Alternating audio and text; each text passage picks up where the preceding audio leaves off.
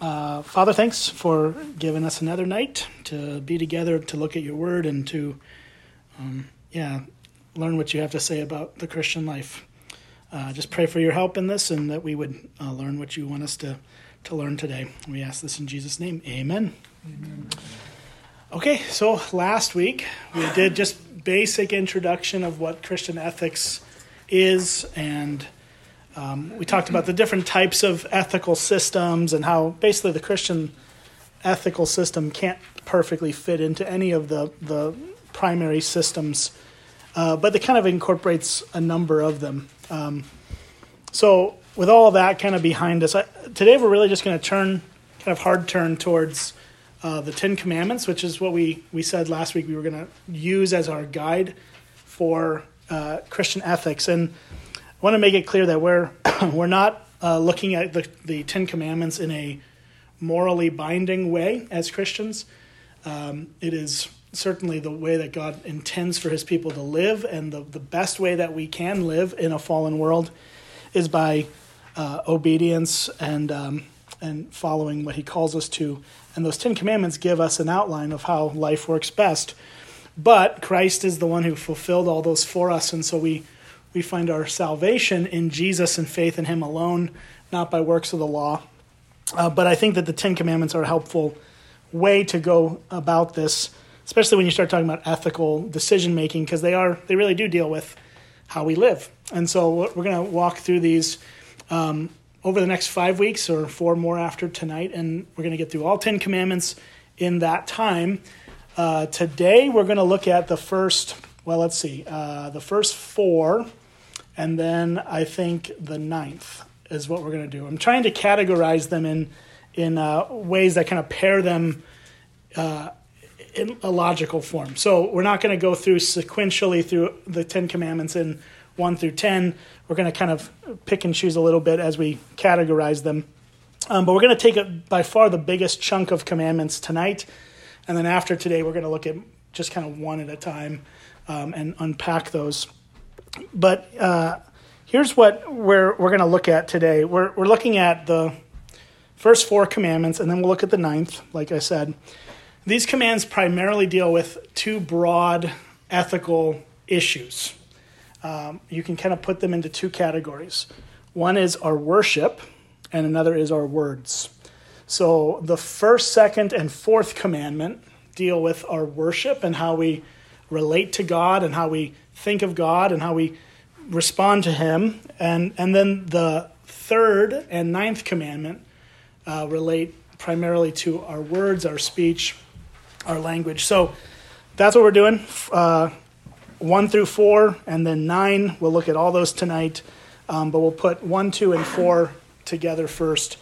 But before we even get into the specific commands, let's look at how these start, because I think it's helpful. In Exodus chapter 20, that's where the 10 commandments are found. If you have a Bible and you want to look at it yourself, you're welcome to.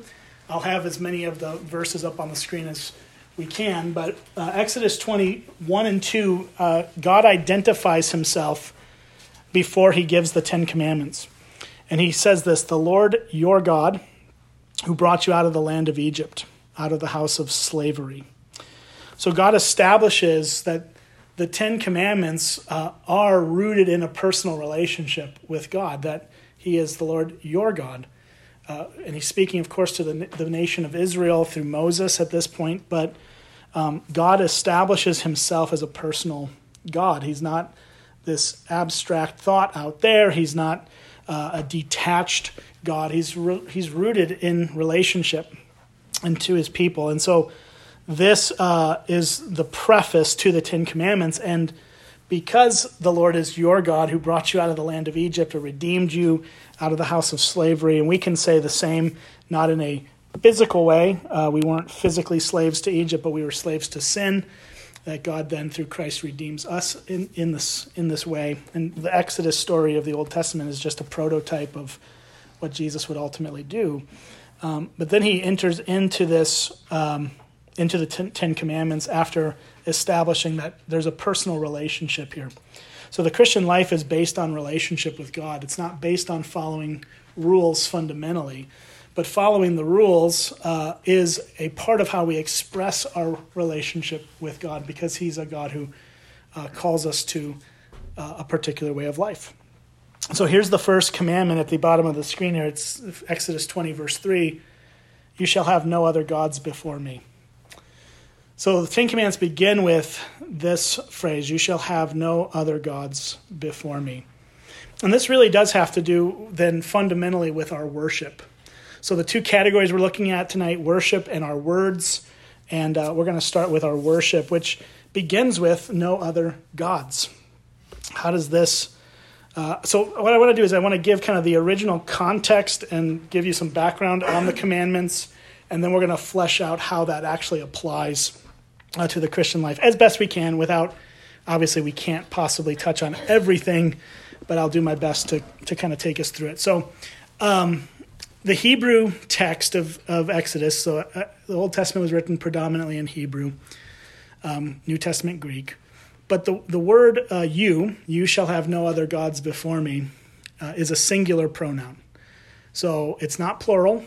So in English, we don't really have a plural you, unless you're a Southerner and you say y'all, which, whatever. But we don't really actually have a word in English. It's just you. And you can mean you, or you can mean you.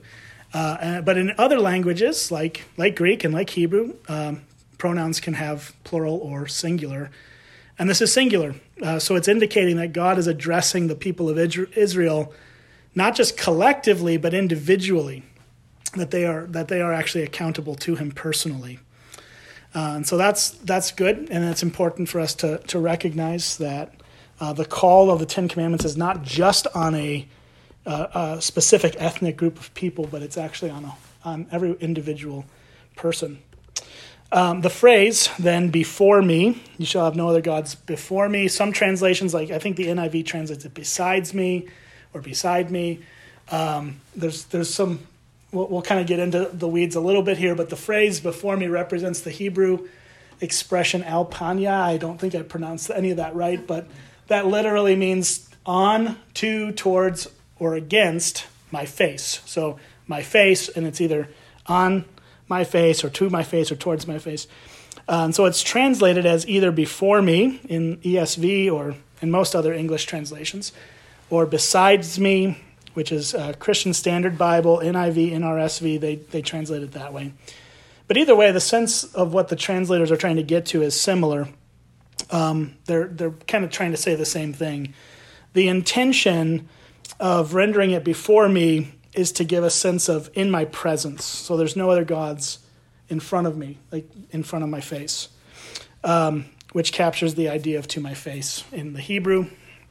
And in any case, before me, does not mean you shouldn't have other gods who rank higher than me. It just, because that would allow for us to have these little gods that are, as long as they're smaller, then that's okay. So that's not what God's saying. God's not saying you can have a bunch of gods as long as they're smaller gods.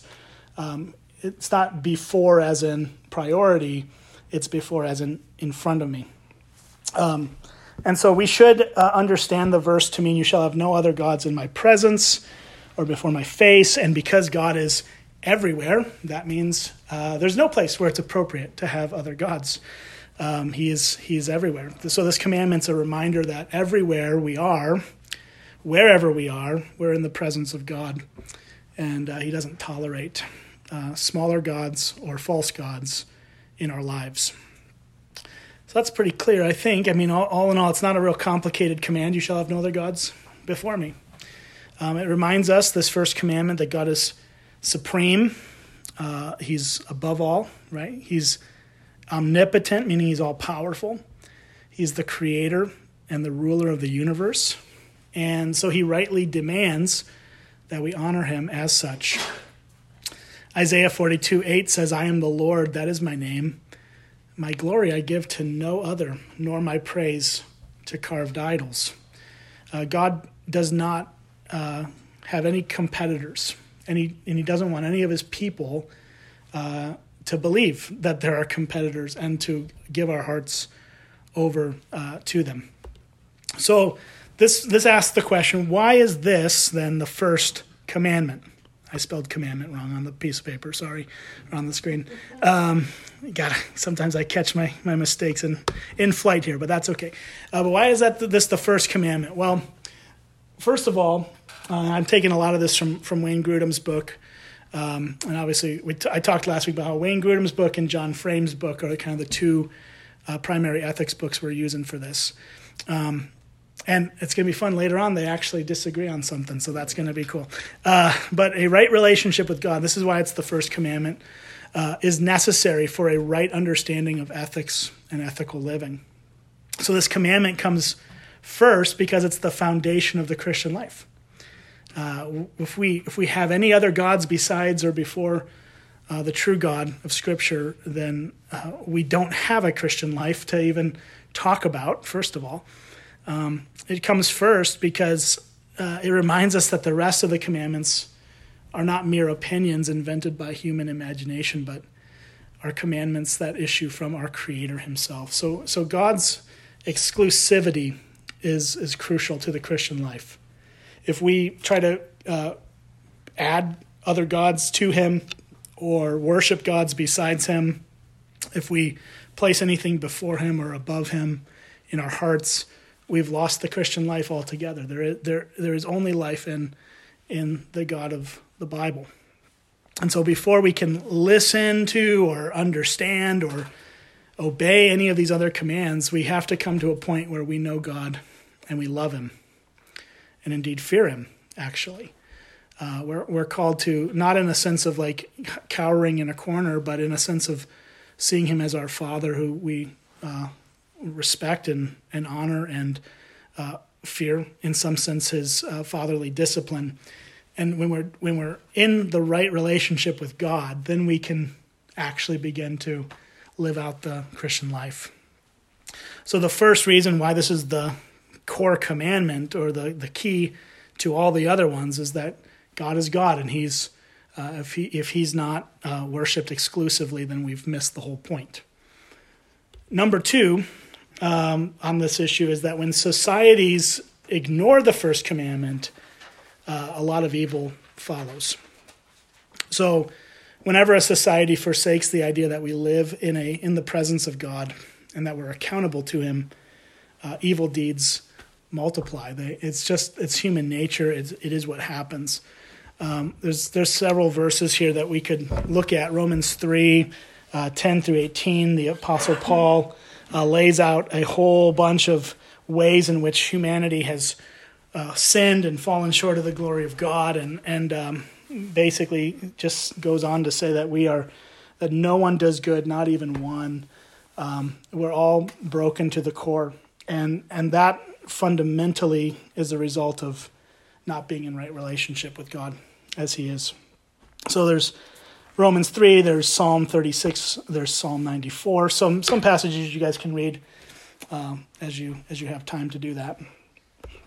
Thirdly, the concept of doing ethics before God is lacking in secular ethics today. So we're talking about why this is the first commandment, why we need to focus on our worship as in the exclusivity of God. It's because it's really lacking in most ethical discussions. So we see a lot of ethics classes that are out there in college. Sometimes it's business ethics or medical ethics or whatever other ethics that are out there. But these classes aren't generally taught through the lens of we're accountable to God. And so, which is what we talked about last week primarily, that when you don't have an absolute standard to base your ethics on, you don't have any standard. You're just going to shift and change with the times and the culture and people's whims, and you just end up with relativism at the end of the day, which we spent a bunch of time on last week. But we can't even know what ethical standards are if we don't have a God that defines those ethical standards.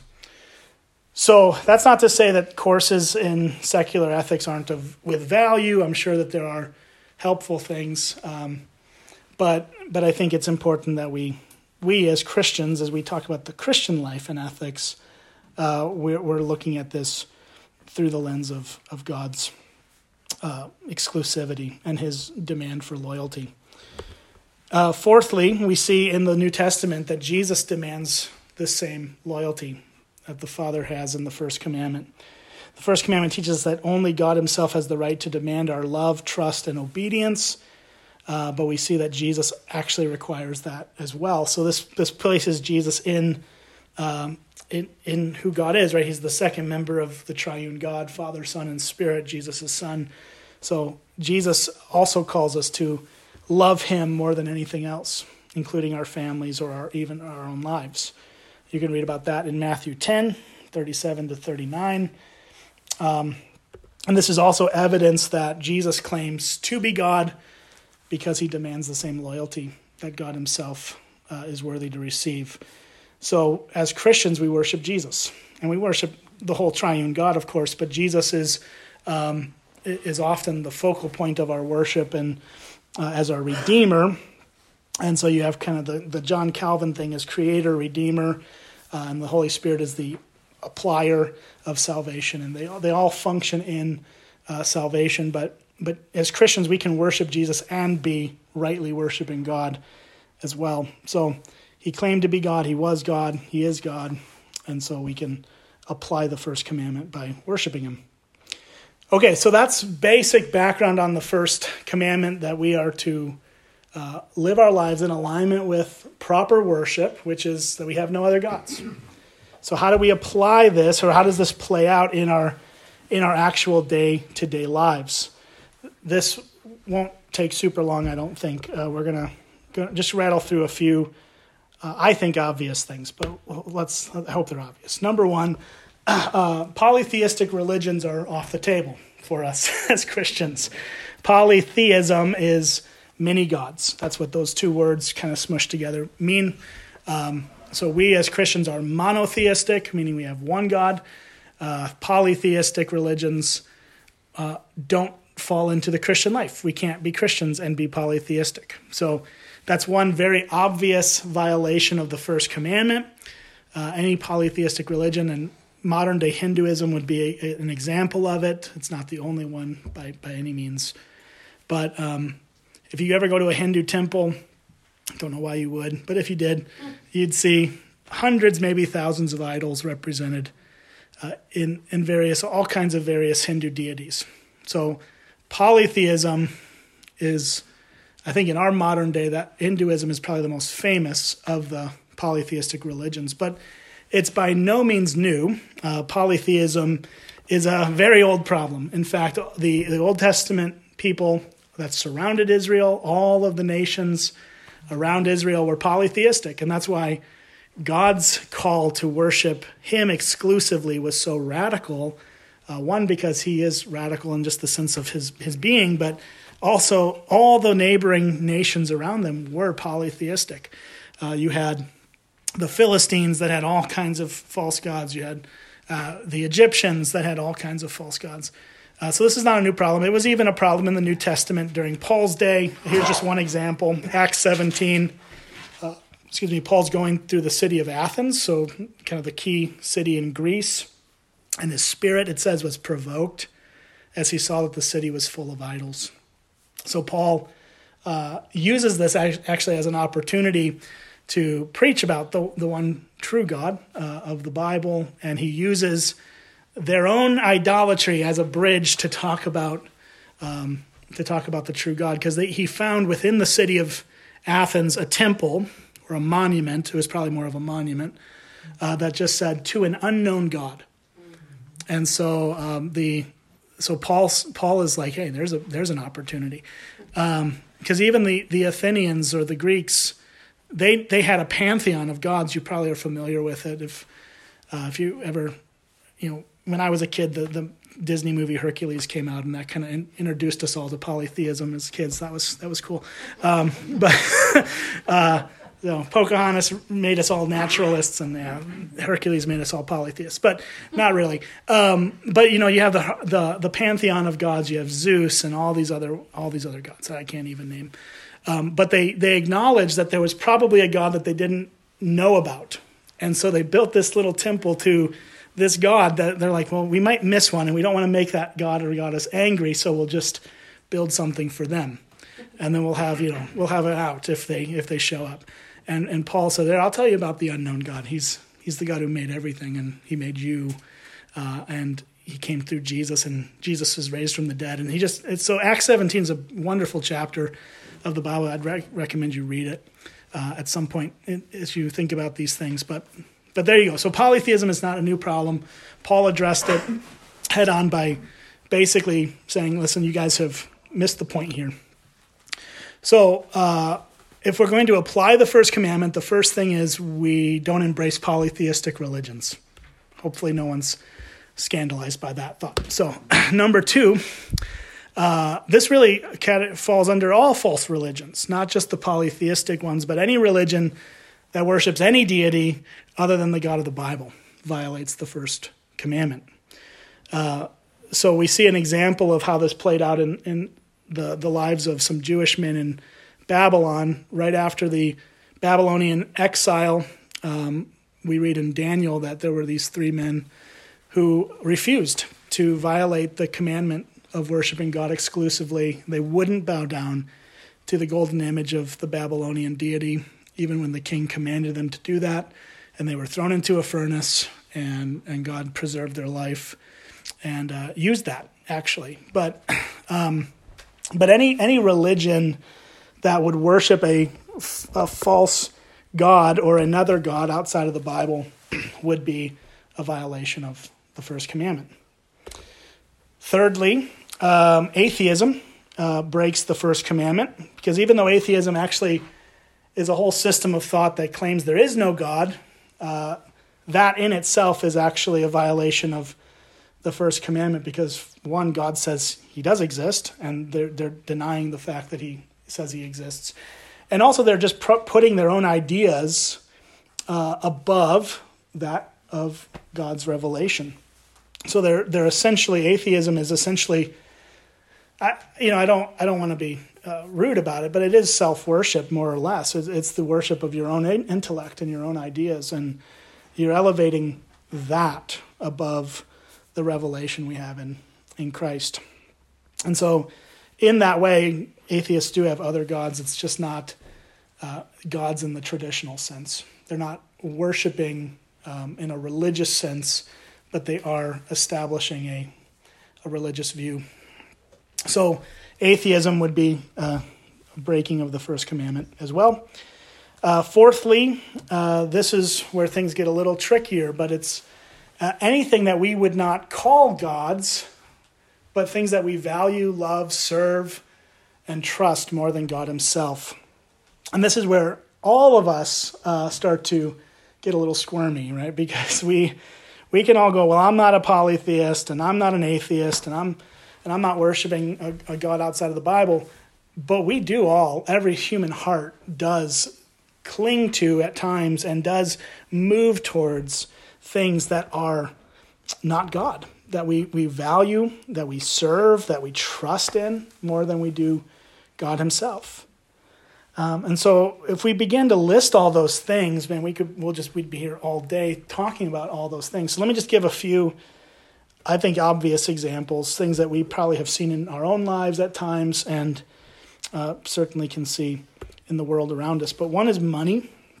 Money is a massive, massive stumbling block for many people, because money promises security and it promises comfort. And in our society, at least at this point, and I think in all societies, comfort and security are the things that we long for at the deepest level, which we can only find in Christ. But money makes the promise. And so money is not something we would call a god, and very few people would religiously, in a religious way, set money up as a god. But the reality is that our heart can get there pretty easily. Jesus even acknowledges it in Matthew 6:24. He says, "No one can serve 2 masters, for either he will hate the one and love the other, or he will be devoted to one and despise the other." And then he says, you cannot serve God and money. The original word that gets translated money is mammon, which is kind of a more broad term for anything that provides comfort and security. But because of our English language. We translate it as money because that makes, and it's true. And that's one of the key ways in which we do this. So Jesus acknowledges that there are sometimes divided loyalties, and we can't do that. We've got to be committed to God and then trust him to meet our needs through our money or through whatever other means he chooses. So that's one of the things we wouldn't call gods that we sometimes elevate as God, money. Second, material things that we covet, things that other people have. Paul says that covetousness, which is wanting something that someone else possesses, which is one of the 10 commandments, which I think it's the 10th commandment, so we'll get there in a few weeks. But Paul says that covetousness is idolatry because it means that we seek joy, contentment, and security in things that we want to have or long to have, rather than in seeking these things in and from God himself. So that's the key problem with covetousness. It's related to money because it's material things. It's related to the things we see in the world. But Paul calls it idolatry. He says it in Colossians 3:5 that we should put to death what's earthly in us: sexual immorality, impurity, passion, evil desire, and covetousness, which is idolatry. Covetousness is establishing something that we long for, and we're going to worship that in our hearts when we should be worshiping God. So material things, money. Thirdly, food or physical pleasure. Paul speaks in the New Testament of people whose God is their belly, Philippians 3:9. And so that could mean, there's a couple different ideas of what he's referring to there. One, on the surface level, I think it could just mean people who are putting eating or satisfying their physical appetites above all of their concerns. So kind of the gluttony issue. But another possible way of understanding what he means by their God is their belly is that he's using a concrete example to speak about people who use their physical comforts or put physical comforts and hedonistic pleasures above everything else in life. So he may not actually be talking about food specifically, but he may be just generally using food as like an analogy for people who are just seeking their physical pleasure. And they're counting on that and they're longing for that. In either case, it's a false god that takes the place of the one true God. So anybody who would struggle with seeking physical pleasure, whether that be through alcohol or drugs or sex or food or anything that we're elevating beyond their proper place, is a breaking of the first commandment. And then one more example would be the approval of other people. This is common for us. I think a lot of us struggle with this one. It's common for Christians to seek the approval of others. Sometimes we seek popularity. Sometimes we are seeking fame even. And then we start treating those things as if they're more important than serving Christ. Paul protests that if he did this, he would not be serving Jesus. In Galatians 1:10, he says, For am I now seeking the approval of man or of God? Or am I trying to please man? If I were still trying to please man, I would not be a servant of Christ.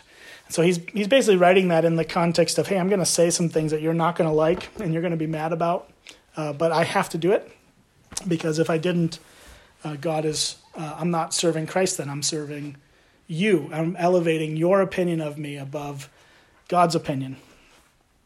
So the list could go on and on and on. But essentially the first commandment is put God first above all things. And anything that we place before him or above him in our hearts is a distortion of the first commandment. So not real complex there, I don't think. But are there any questions on that before we move on to our second commandment? Anything that you want to discuss? And we'll give you time kind of after each section, I think, as long as we have time.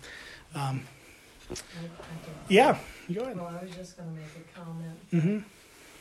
In the terms of money, that it really actually supplies a false comfort Mm-hmm. and security. Most of these are just false Yeah, comfort, that's true. Absolutely. Yeah. I just thought that was Hmm. something that came to my mind. Yeah, you're absolutely right. That's good. Well, let's take just a little bit of time through the second commandment, which is found in verses 4 through 6 of Exodus 20. It's kind of a longer section. The first commandment is just one sentence. This one's a bit more. It says, "You shall not make for yourself any carved image or any likeness of anything that is in heaven above, or that is in the earth beneath, or that is in the water under the earth. You shall not bow down to them or serve them, for I, the Lord your God, am a jealous God, visiting the iniquity of the fathers on the children, to the third and fourth generation, to those who hate me, but showing steadfast love to thousands of those who love me and keep my commandments." So that's the second commandment. No carved images. Don't make for yourself any carved images of likeness of anything that's in heaven or on earth or under the sea. Don't make them, don't serve them, don't bow down to them, because God is a jealous God. That's the heart of this. So let's talk about the context of this, and then we'll get into some of the practical stuff here. The second commandment just clearly prohibits making carved images of God the Father. That's on the surface. That's the primary thing that it's commanding. The Hebrew word translated as carved image is pesel, which is a noun related to the verb passel, and the word passel, it means to carve out or to hew, something that's usually wood or stone. It always refers to an object that is carved or chiseled out of wood or stone or metal and then used as an object of worship. So in other words, this is a prohibition of making an idol to bow down to and to worship. And so this is actually in some Christian traditions, this is actually still considered part of the first commandment. The Lutherans' breakdown of the Ten Commandments has this as still the first. I think there's probably others as well. It doesn't really matter. We're not going to quibble over whose list is right. We all have the same Bible and we're reading it. But the first commandment, while that prohibits worshiping gods other than the one true God, this commandment is a little nuanced in that what it's prohibiting fundamentally, I think, is worshiping the one true God in a way that makes us think of him as having a physical form or something in his creation. In other words, I think this is a prohibition against reducing God to something that we can understand him to be.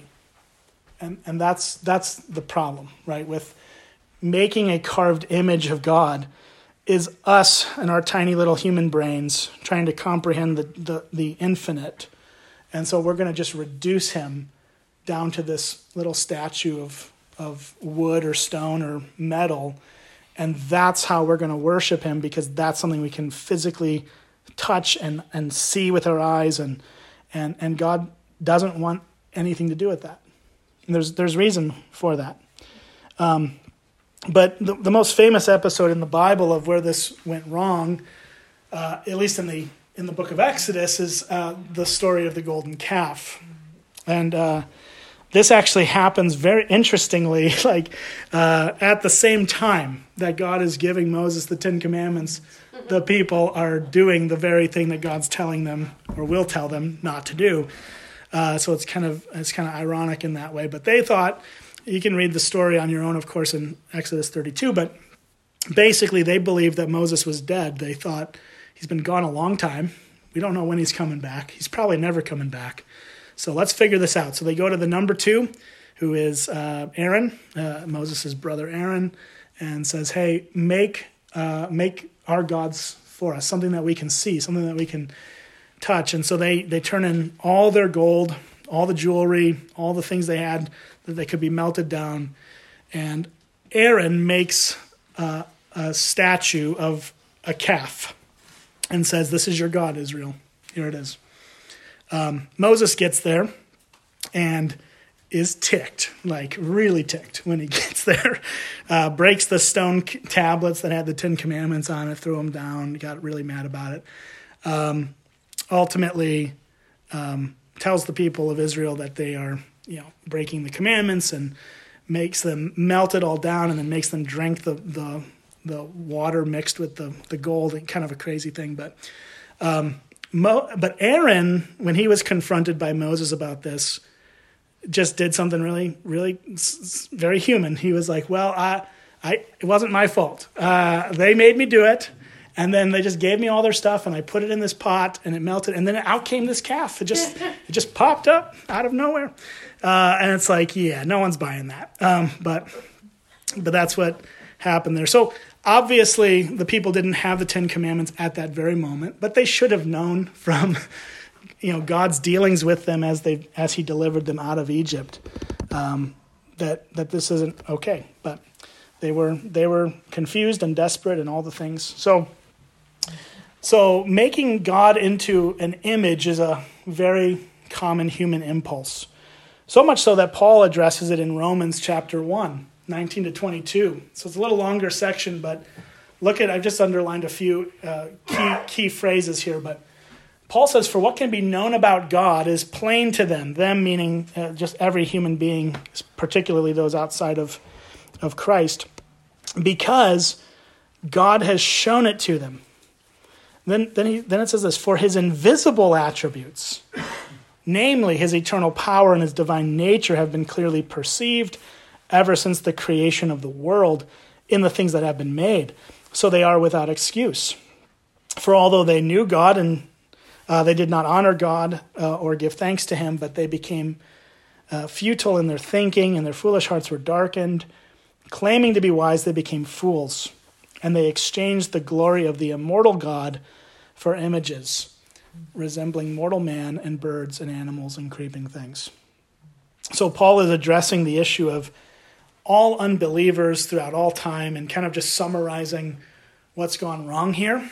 And he's saying that there's a couple key interesting things here. One, he says that what they need to know about God is plain. It's clear. It's been shown.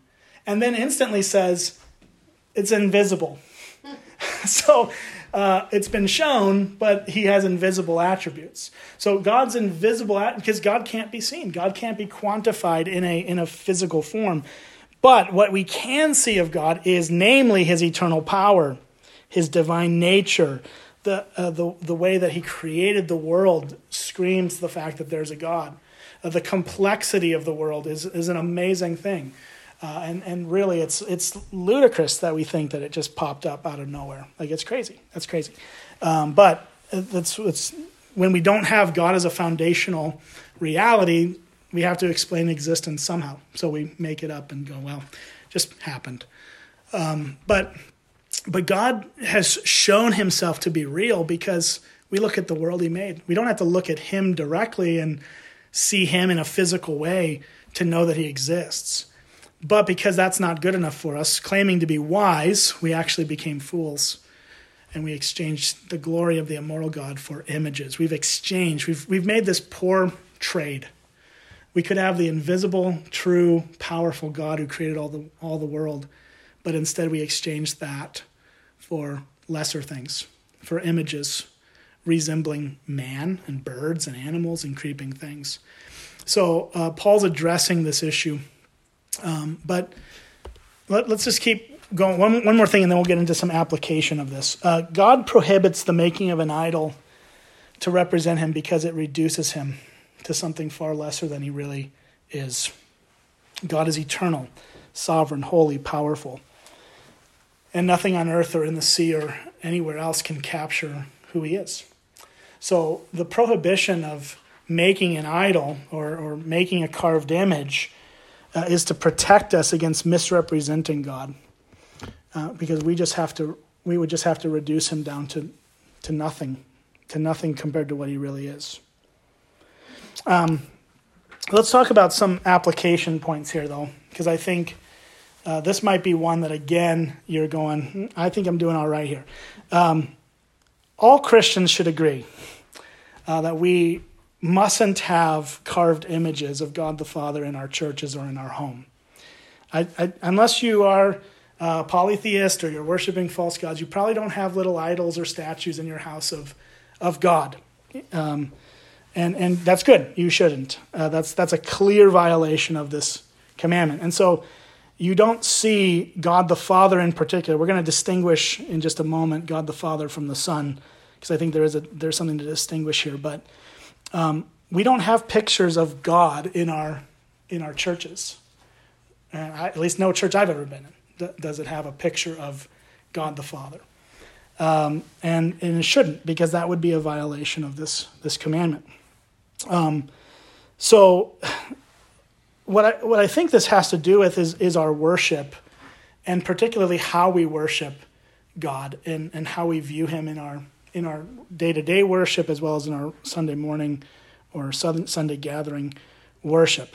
And so I think there is a broader principles that are drawn out of this than just don't have a statue of God. That's a good start. Let's not do that. But there's much more that we can say about it. One, I think this leads us to also need to refrain as much as we can, right? We can't always control every thought that comes to our mind or mental picture, but I think we should refrain from mental images of God the Father. And I know that may be difficult, right? But I think that this is something that this commandment leads to. That when Jesus talks about some of the 10 commandments, particularly murder and adultery in Matthew 5, he makes it more than just the bare external obedience. He brings it down to the issues of the heart. And I think you could, in a sense, do that for every one of the 10 commandments, and including this one. That really is about the obedience of the heart and our longing to honor God, even in our thought life. And so I think that part of the application here is not just refrain from having a physical statue in your house that represents God, but also try to refrain from having images in your head that represent God, as in God the Father and the Spirit. We will talk about Jesus in just a moment, but so I think that everyone's probably clear in this room that we shouldn't make actual wooden statues or metal statues or whatever to represent him.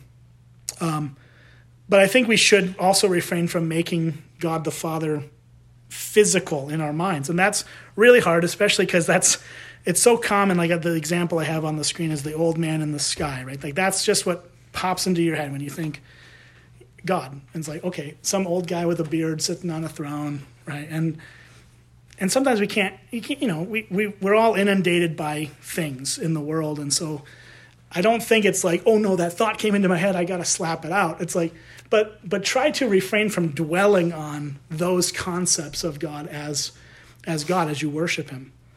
Because he's not a God that can be quantified in physical form. He's spirit. But let me address one other thing on that, is that in the scriptures we do have God being described as having physical features. Numbers 6:25 says he has a face, or it says his face is towards us. It doesn't say he has a face, it says his face is towards us. Or his eyes see us in Psalm 34. Or his arm is strong to save in Exodus 7 and Psalm 89 and other places, many other places. We're told that he has ears in Nehemiah 1:6. But we talked about this last year in our theology class. We talked about anthropomorphisms and how we use human language to try to understand aspects of God's character. And that's what this kind of language is doing.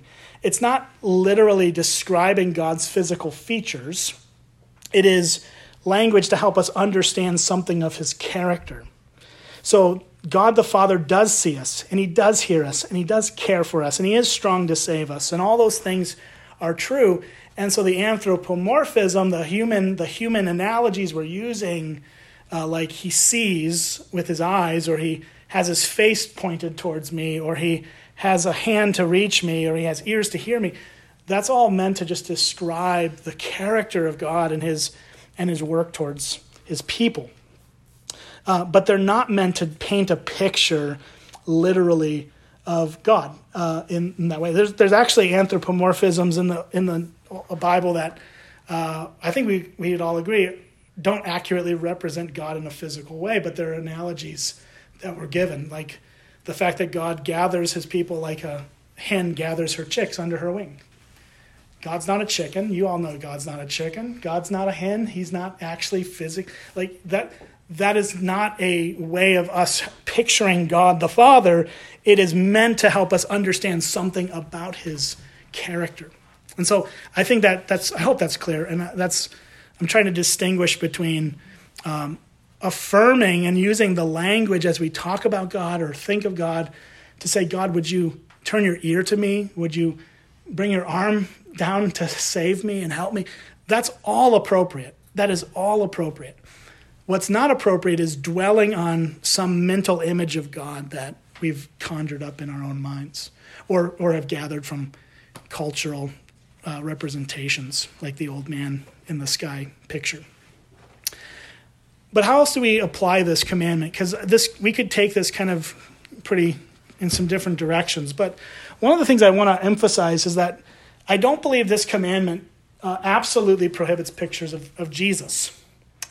When it comes to the question of Jesus, distinguished from the Father, I think we're facing a different situation. So it can't possibly be wrong to think of Christ as existing on earth as a human being, because he did exist on earth as a human being. He did. Like the New Testament Gospels tell us that Jesus touched people and he heard people and he saw people and he had a face and he ate food and he was truly human. And so it's not a breaking of the commandment to represent Jesus as a man, because that's not misrepresenting him. That's who he was. Jesus Christ is both God and man. He has two natures in one person. It's called the hypostatic union. We talked about this in the class last year as well, that we have a God who is actually both fully God and fully man. He's not God who, just looked like a person, like a hologram or something. He was truly, fully human, and also truly, fully God. And so this commandment to not make a graven image or to not make representations, I don't think can apply to the person of Jesus. In fact, if you look at Deuteronomy 4:15, the rationale in Deuteronomy, which is like the repeating of the law, it's like Deuteronomy literally means second law. It's not because it's a second law altogether. It's just a repetition of the first law. So when they repeat this issue in Deuteronomy 4, the rationale for making no images of God is, since you saw no form on that day that the Lord spoke to you at Horeb. So the reason that Moses is told not to make a graven image is because God didn't reveal himself to Moses in any physical form. He spoke, but he wasn't shown through a physical form. But that can't apply to Jesus, because people did see Jesus. They saw him face to face. They lived among him. They walked among him, and he existed in true human body. So when we read the Gospels, when we read records of Jesus, it's not wrong for us to envision or picture a man with a human body, because that's who he is.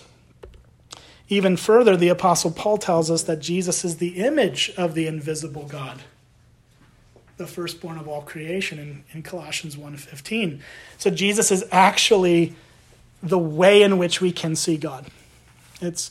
We can't see the invisible God, the Father, but we can see Jesus. Now, he's not physically on earth today. We don't have any photographs of him. We don't have any records of what he looked like. We don't have any real descriptions. But to image him as a man, we can do that. And that's not wrong, because he's the image of the invisible God. So let's ask a few hypothetical questions, ethical questions tonight, and just think about some of this. And the first question, really these are related, is what do we do about drawings or artwork of Christ? And what about children's storybooks that have pictures of Jesus? Are these wrong? Well, I think you guys probably got from this already that, no, I don't think they're wrong. I think we should be careful about our use of these pictures or these paintings or these representations, because we don't actually know what Jesus looks like. I'm pretty sure he wasn't blonde with blue eyes. I'm pretty sure about that. But who knows, right? I mean, who knows? But I think that the artist renderings of Christ, I don't think we can put them in the wrong category, but I think we should be careful about how much emphasis we put on them. That's where I would go. Now, children's storybooks, again, I think there's nothing inherently wrong here. I read my kids a storybook Bible called the Jesus Storybook Bible. It's an amazing thing. Jesus is pictured there in a very modest way and not particularly crazy. But I think that, again, we should be careful of making this like absolute, yes, I know Jesus looked like this, and this is Jesus. Like, well, no, it's not. That's not actually Jesus. That's an artist's rendering of what they feel Jesus looks like.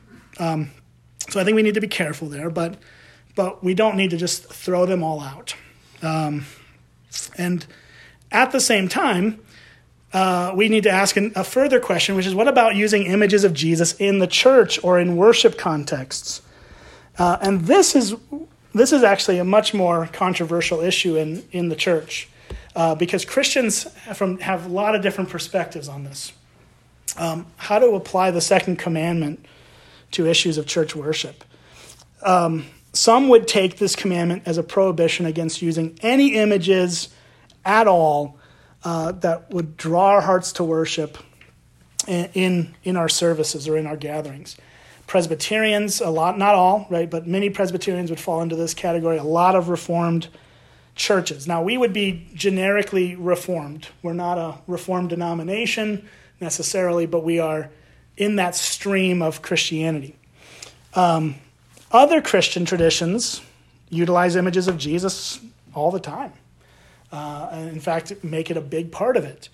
Roman Catholics, Eastern Orthodox, some Anglicans. Anglicans have quite a bit of diversity on that. But there are many Christian denominations or versions of the church that would say, yeah, you should actually absolutely use pictures of Jesus or have statues of Jesus. If you ever walk into a Roman Catholic church, you're gonna just see statues everywhere. Like it's like their thing. It's kind of, I didn't grow up Catholic, so I think it's kind of weird. But it's just not my background.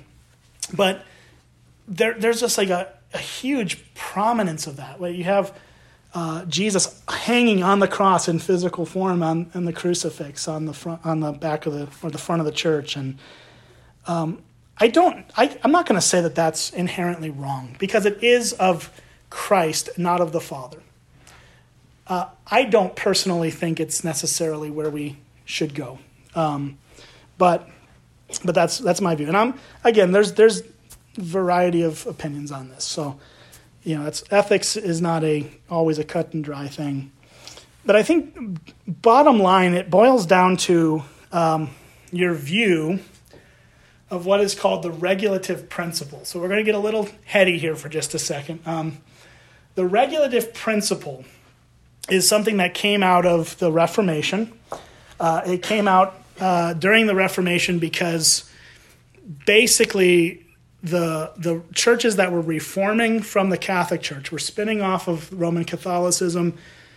They had to ask some questions about how we do worship. How do we actually do we just keep doing the same old thing, or do we revise what's happening in the churches? How do we bring it more in alignment with the Word of God? And so what came out of that was the regulative principle, which there's basically two sides of this argument. People who are strongly regulative principle people will say that we should forbid anything in our worship that God does not expressly command us to do. So, in other words, if God's word doesn't say do this in worship, like he says, sing to the Lord. So that's what we sing, because the Bible says to sing. He says, read, the scriptures. So these are things that are clearly articulated in the Bible. So they would say those things we do because God told us to do them. So he's regulating our worship through the Bible.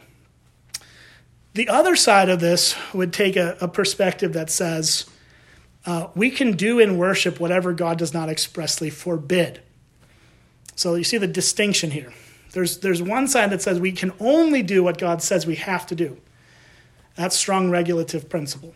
The non-regulative principle people would say we can do things that are not directly commanded of us as long as we're not doing things that are not forbidden. So all Christians everywhere agree we should worship God in the way he wants to be worshiped.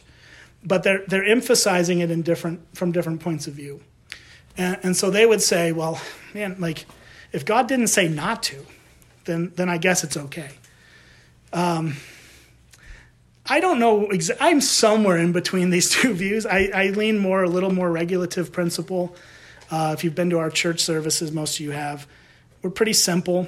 We don't have a lot of things happening. You know, we read the scriptures, we sing, we have sermons, we do a benediction. Like God didn't command us to do a benediction in the Bible.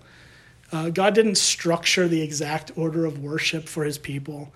And so I'm not like hard line on you have to do only what God commands you to do, because I think that gets a little bit sticky. But I'm also not loosey-goosey to go, well, we can just play bingo for the glory of God or something, because he didn't tell us we couldn't, right? So you kind of get into like these things where regulative principle people can get really prickly about it, because they'll say, well, if you only do what God if you do whatever he doesn't forbid, then the door's wide open because God didn't forbid a lot of things. True. That is true. And there's a desire on the regulative principle side of it to say we just want to do what's right and honor the Lord and worship him as he wants to be worshipped and demands to be worshipped. Whereas the other side of it would say we're free in Christ to express worship in ways that that he maybe didn't demand that we do, but it's not dishonoring him, right, to do it. So I think you've got to walk in wisdom there. I think my personal view on all this is that we should use caution in regards to images. I put God here, but I meant Christ. Obviously, all images of God are wrong, but we should use common sense here. The images of the Father are always inappropriate. Jesus, it's not always wrong. I think we need to look at the heart of the issue and see what is somebody trying to represent Jesus in a way that's from a good place, a desire to point more people to him. If that's the case, then I say let's go for it. But I don't think we need to have it as built into our worship. I don't think we need to have images of Jesus laid out there for us. I think the Word of God suffices to show us who Jesus is.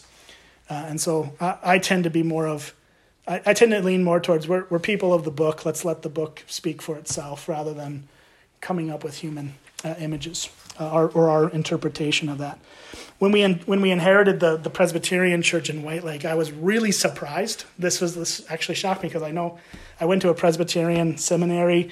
I know they're regulative principle people. Presbyterians are really regulative principle people. And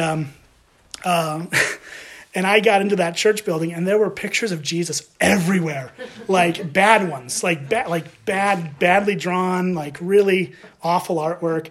I was like, first order of business, we're getting rid of all of it. Just get it out of here. Cleansing the temple here, we're just going to go. And so we shoved all those pictures in a closet somewhere. And I'm holding on to them because if some 90-year-old lady's like, my grandma painted that, I want to give it back to her, Hasn't happened yet, but just in case. I'm not like trying to, be cruel about it and toss them in the dumpster, but they're not hanging up. Because I'm like, we don't need this nonsense. This is crazy. Okay, so there's that. That's second commandment stuff. Any questions on that or any thoughts? Yeah, Nathan? So, for an example of, pictures of the Father, is it Michelangelo with the Sistine Chapel? Yeah, yeah. God and Adam. The little finger, thing, yeah. That's true. Bad Michelangelo. Yep. Bad. Shame on him. No. Yeah, that's true. I was trying to think about any modern day, or not modern, but any historical paintings of the Father. That is one. You caught that. I didn't think of that. Nah, bad. But I take that down in your house. Yeah, exactly. Yeah, exactly. Take it down if you've got a copy of that. But I understand what he's trying to convey in that. It is actually an interesting thing that basically the image of, God's finger is stretched out and Adam's finger is down like this, and all Adam has to do is just this, and he's got relationship with God, but he's refusing. So it's kind of it's kind of cool. Like, I get it. I understand it, but not appropriate. Yeah. Yeah. I was thinking about, when you think about Jesus' image and when it's appropriate, and maybe when it's not, I think in the terms of, a lot of the times it's being used to teach. Yeah. No different than the apple tree and so on and so forth. Versus, is it being used to stimulate you to praise that? Yes, yeah. I think that's kind of a real dividing line, because you're not hardcore about these pictures when you're just teaching. Yeah. I mean, even when you want to represent the Last Supper, there's a line there. I don't think everybody's house needs to have that picture in their house, because I think then they focus on, that's what everybody looked like. They don't know if them people looked like that. Right. So, yeah, it's good. Is it being used to teach in a helpful way, or is it being used, that's what you're to praise? That's an excellent point, Sherry. Yeah, that's really, really good. And that's what historically the stained glass windows in the churches were meant to do, because so many people were illiterate in Middle Ages that they would render these pictures of the Bible and Christ in a way that somebody who couldn't read the Bible could look at the picture and kind of glean from what's happening. So yeah, I think there's a long tradition of using pictures in a teaching role, but we have to be careful not to let that guide our worship. Totally right. That's good. Hopefully children outgrow it. Yeah, for sure. Or it goes, Yep. learn to read or whatever. Yeah. When you read a good book and then you go see the movie, you don't want to let down. Yeah. Oh, yeah. True. And if we are the people of the book, then it is the heart that God is trying to get. Yeah. And what he does in our minds may not be the same person to person, but in a certain sense is unlimited and unrestrictive, whereas the other way is fairly restrictive. Yeah. No, that's good. That's a great analogy too. I love that. Great. Well, thanks. We'll keep moving along here, but we got a lot more to talk about. A lot more. So I gotta kind of hurry it up a bit here. Still on worship, but we're skipping down to the fourth commandment. We're gonna go back to the third in just a minute here, or an hour or something. I don't know. We'll come back. We'll get that. But this fourth commandment, I think, comes back to the issue of worship, and it's the Sabbath commandment. So verses 8 through 11 of Exodus 20 says, "Remember the Sabbath day to keep it holy. 6 days you shall labor and do all your work, but the seventh day is a Sabbath to the Lord your God. On it you shall not do any work, you or your son or your daughter, your male servant or your female servant or your livestock, or the sojourner who is within your gates. For in 6 days the Lord made the heavens and the earth, the sea and all that's in them, and rested on the seventh day. Therefore the Lord blessed the Sabbath day and made it holy." So a little bit of context here on the Sabbath. One, the Sabbath day was meant to be a gift from God. For the Israelites, particularly in the ancient Near Eastern time that this was written in, they were an agrarian people, so they had to work to get food, and they had to work very hard to get their food by the sweat of their face. So this command actually announced a welcomed gift from God, a day out of the week where they could rest from their labor, where they could rest, their animals could rest, right? As we read that, it was like all-encompassing. Their servants, everyone could rest, and then they would work the rest of the week. And so this day was also meant to be set aside as a time to draw near to God and worship. God called the day blessed, and so that's kind of pointing us to the worship aspect. The commandment was not intended to impose painful restrictions on human activity, and Jesus understood this when he said the Sabbath was made for man, not man for the Sabbath. So by the time, we're going to talk about this in just a second, but by the time Jesus came on the scene, this was not a gift from God. It was an imposing of deep restrictions that got to the point where there was a lot of confrontation. Actually, Jesus rubbed or butted heads against the Pharisees, the most probably on the Sabbath issue throughout the Gospels. And in Mark 2, when he says the Sabbath was made for man, not man for the Sabbath, was on the tail end of the Pharisees yelling at him because his disciples were plucking grains out of a field to eat, and that plucking was considered harvesting. And so instead of just filling their need to eat, they got yelled at for breaking the Sabbath. And Jesus' point is, if you got this all backwards, like this is not, the Sabbath day wasn't made for us to feed it. It was made to give us rest. And so you're missing the whole point. And so on that, later on, Jewish tradition added a lot of oppressive rules to the Sabbath. And we're doing just a quick flyover of Sabbath theology here, but Jewish tradition that developed after the last Old Testament books were written added numerous detailed legalistic rules about what was considered forbidden work on the Sabbath day and what kinds of activities were permitted. These are found in the Mishnah. You can actually Google Mishnah Sabbath, and a bunch of Jewish websites will give you commentary on how today we should understand this. But the Mishnah describes 39 kinds of work that are prohibited on the Sabbath. And so this is actually, I know a lot of us, Protestant Christians are like, those Jewish people made it so oppressive and blah, blah, blah. But there was a good heart in this, and I want to emphasize that because this happened really, I mean, we're studying Ezra and Nehemiah right now as a church, and we just started it up last Sunday. When the people came back to the land after the Babylonian exile, they didn't want to have to go back into judgment. And one of the key things that they were being judged for that led them into exile was, yes, all the false gods and the worship of Baal and all those things contributed. But one of the key things that God said to his people was, you don't obey my Sabbath commands. And so it was the heart of the people initially to go, we want to make sure we're guarding, putting some fence around our lives so that we don't go back into judgment. And so the Sabbath, the Mishnah, and all these like later Jewish writings that aren't in the Bible, these were ways of helping the people of Israel not break the Sabbath command and therefore not be judged.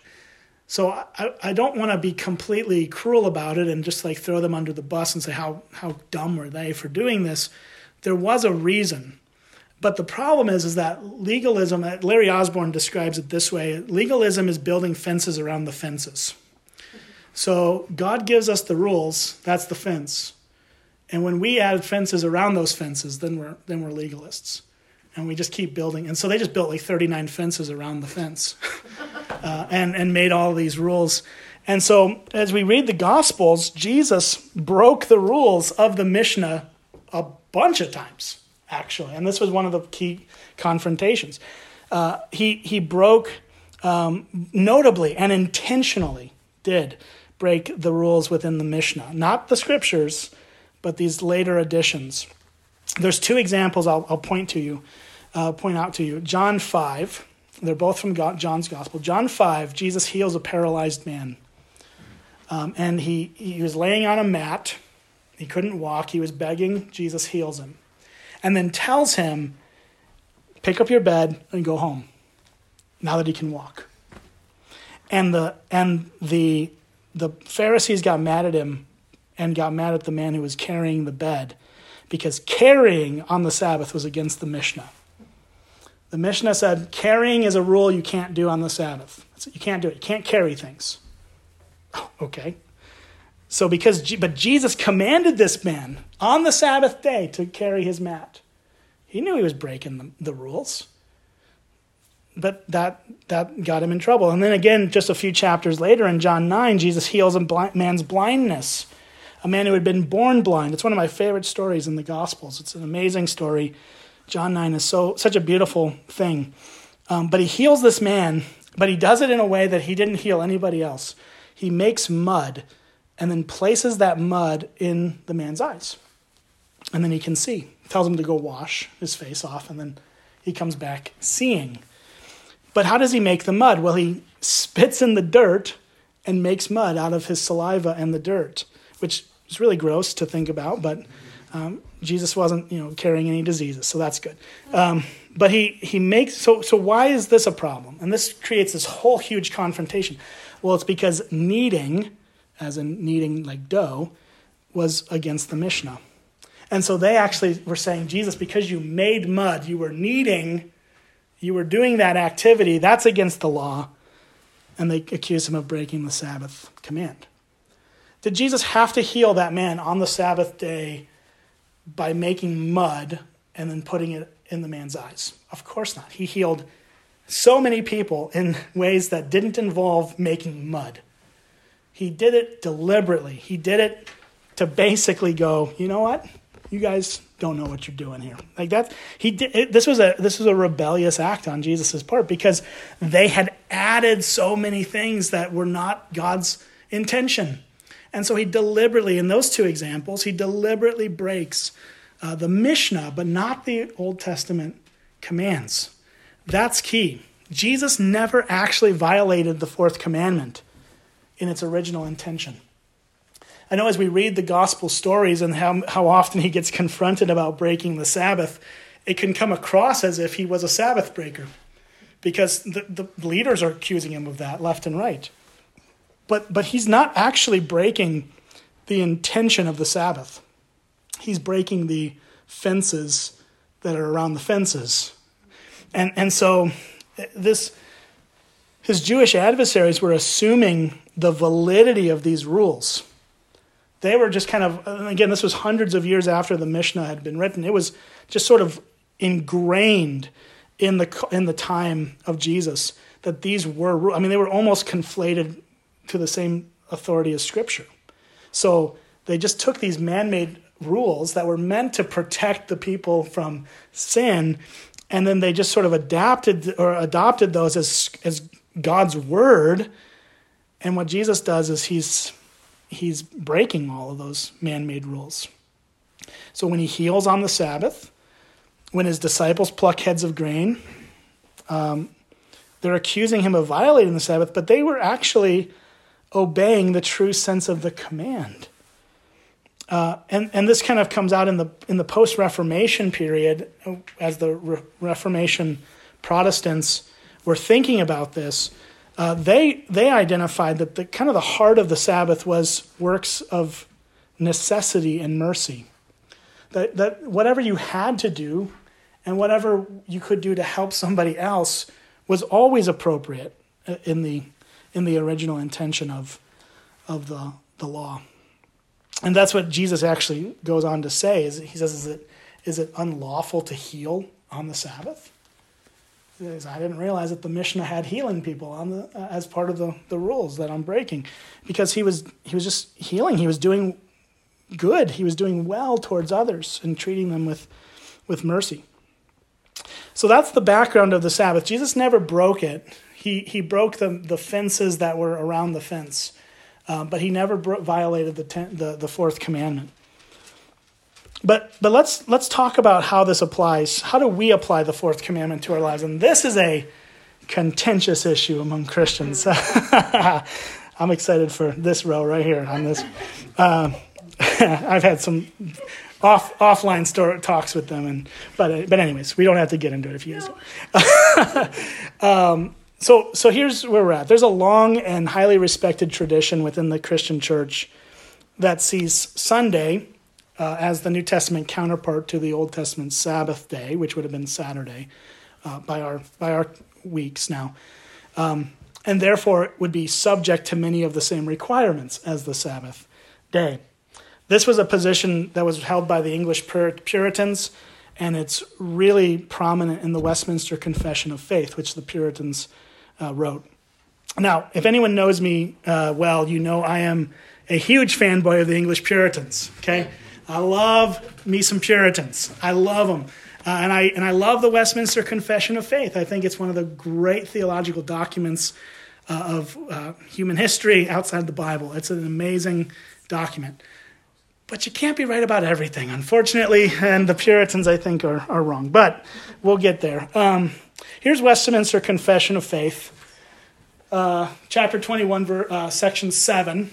It says, by a positive, moral, and perpetual commandment, binding all men in all ages, he, God, hath particularly appointed one day in 7 for a Sabbath to be kept holy unto him, which from the beginning of the world to the resurrection of Christ was the last day of the week, and from the resurrection of Christ was changed into the first day of the week, which in Scripture is called the Lord's Day, and is to be continued to the end of the world as the Christian Sabbath.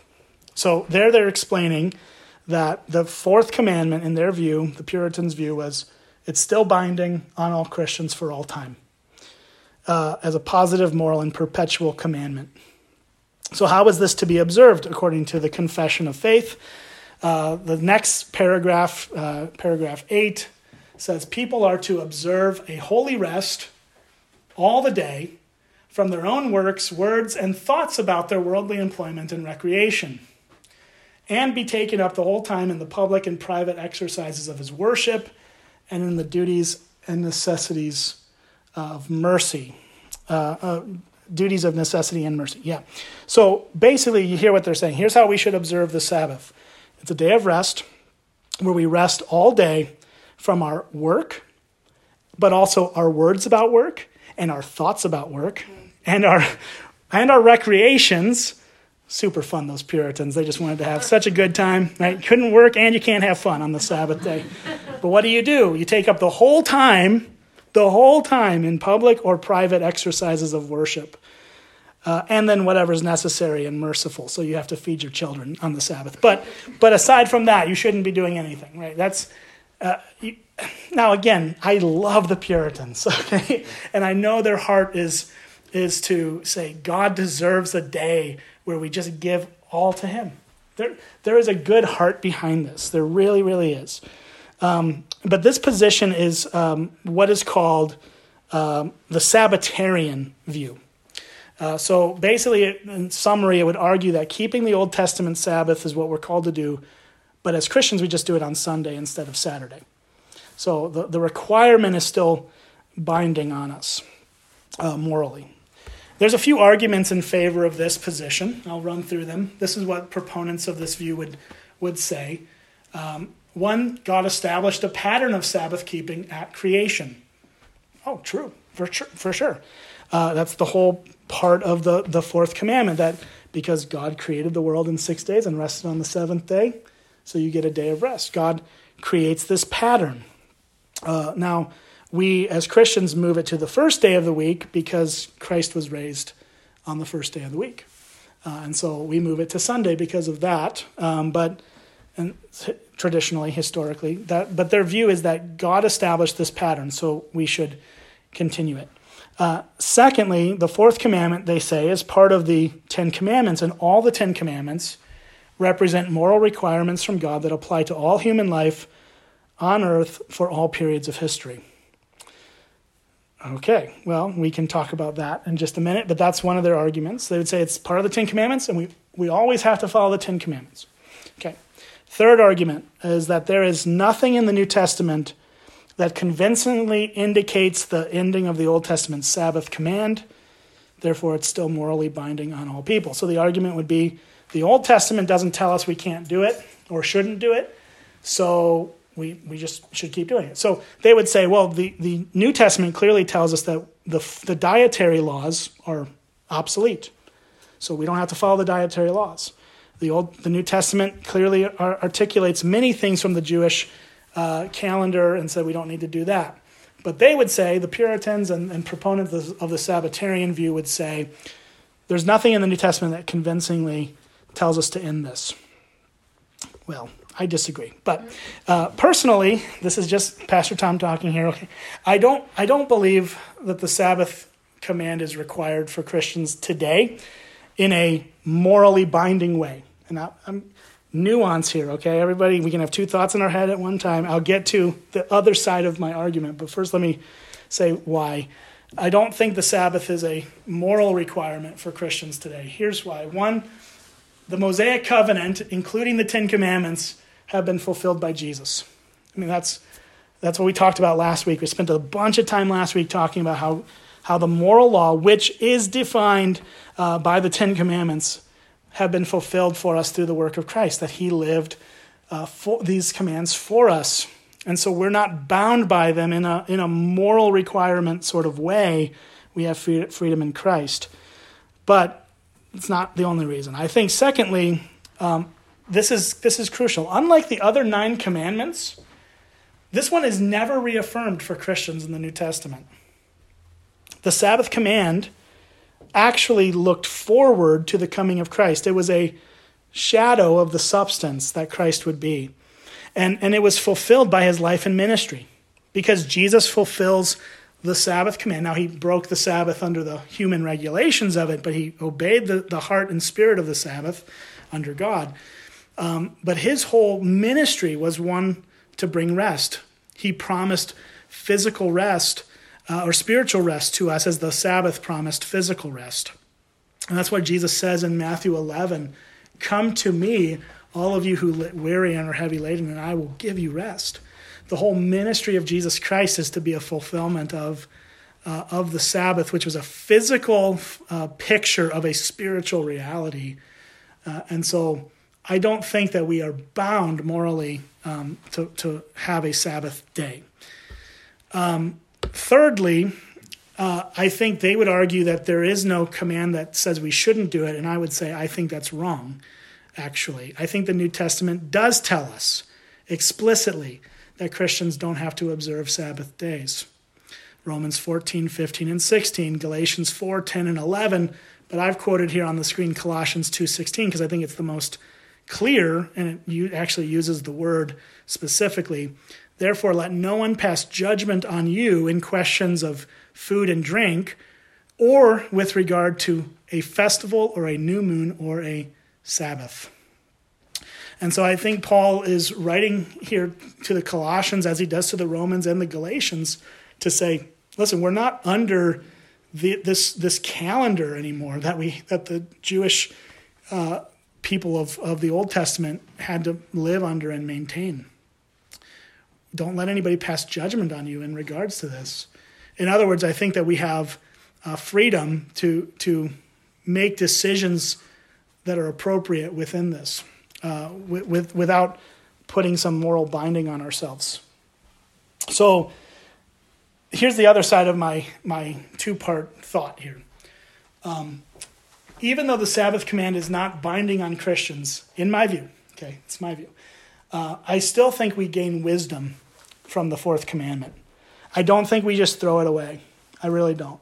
I think that there's something we learn from it. John Calvin talked about this. He said this, that although the Sabbath has been abrogated, or it's done, it's over with, there is still occasion for us, one, to assemble on stated days for the hearing of the word, the breaking of the mystical bread, which he's referring to communion there, and for public prayers. So in other words, he says that here's one application of a Sabbath that is done, it's over with, it's not morally binding on us, but it's an opportunity for us to gather and worship. And two, to give surcease or rest from labor to servants and workmen. He's basically saying there's two reasons why we should still consider utilizing the Sabbath model, because one, it gives us a built-in rhythm in the week to intentionally worship Jesus. And two, it gives people an opportunity in the week to stop working and rest. And so there's wisdom in that. So how should we apply this to our lives as Christians? If I'm right and the Puritans are wrong, and I can barely say the words, but it's broken my heart to have to say that they were wrong about something. But how do we understand this? How would I help you with this? And you can totally disagree with me on this one, by the way, because you're in good company if you do. But I think it's wise and actually vital spiritually that we observe regular times of prayer, worship, learning, and fellowship with other believers. In other words, I think we should be active in the local church. So I know I'm a pastor, and so I'm biased about that. But I do really believe that it is a vital spiritual discipline to gather and worship with the community of faith. Like, I just don't see how one can really realistically grow if we're not putting ourselves in a posture of humility and fellowship and learning and growth and prayer and all those things. We need that. And the Christian Sabbath, if you want to call it that, the Sunday morning worship service, is the rhythm in which we can do this. We start our week by reorienting our lives back to the reminder of the gospel and back into encouragement and fellowship with other Christians. I think there's massive value in that. And I'm just going to get a little curmudgeon-y here on this next slide, so forgive me. But personally, I don't think there are very many reasons why we should not be in church on Sunday, okay? I just think there's 168 hours in a week, okay? And church is like one of them. I think we can prioritize this. God's not burdening us by saying, hey, go to church once a week. And obviously there's, as opportunity arises to do more than once a week, we should, and as we have time to do so, we should. But we should prioritize that Sunday morning service above, or not just morning, sorry for those night people, but the Sunday gathering, or the Saturday gathering in some churches, or whenever it is that the church gathers in worship. Again, I don't think the day or the time is the crucial thing. I think that the church gathered in worship is the crucial thing. And wherever that is, we should prioritize that, and then also prioritize the other opportunities to learn and grow. So that's one thing. I don't know a lot of reasons why we shouldn't be in church on Sunday.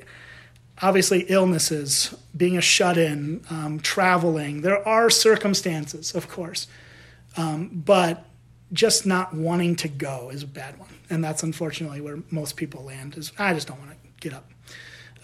Then we have a night service in White Lake you can go to if you don't want to get up in the morning. So no excuses anymore at Springbrook Church. But there you go. Second thing I would say about this is that I think it's wise to have regular days of rest from ordinary work. So aside from the spiritual growth side of the Sabbath, I think that the wisdom that God has built into his world of working and resting is very wise. Like, we are human beings who are physical creatures, and we can't just go endlessly. We are limited. And God has built in a rhythm of rest for us for that purpose. So I think taking a regular day of rest, or two if your work allows for that, to take some time to rest from your ordinary work. Use that time well to physically rest if you can, and to be able to recuperate. And the other practical side of the Sabbath rest is that it reminds us that we actually aren't in control of the universe. And if we stop for a day, it still keeps spinning. That's amazing. Like, it just keeps going without us. And that's one of the things that God does to remind us, is we don't have to work constantly, because God can still keep this thing going without our help. That's cool. And if we're able to take longer vacations to rest and recuperate, there's nothing wrong with that at all. That's a good thing.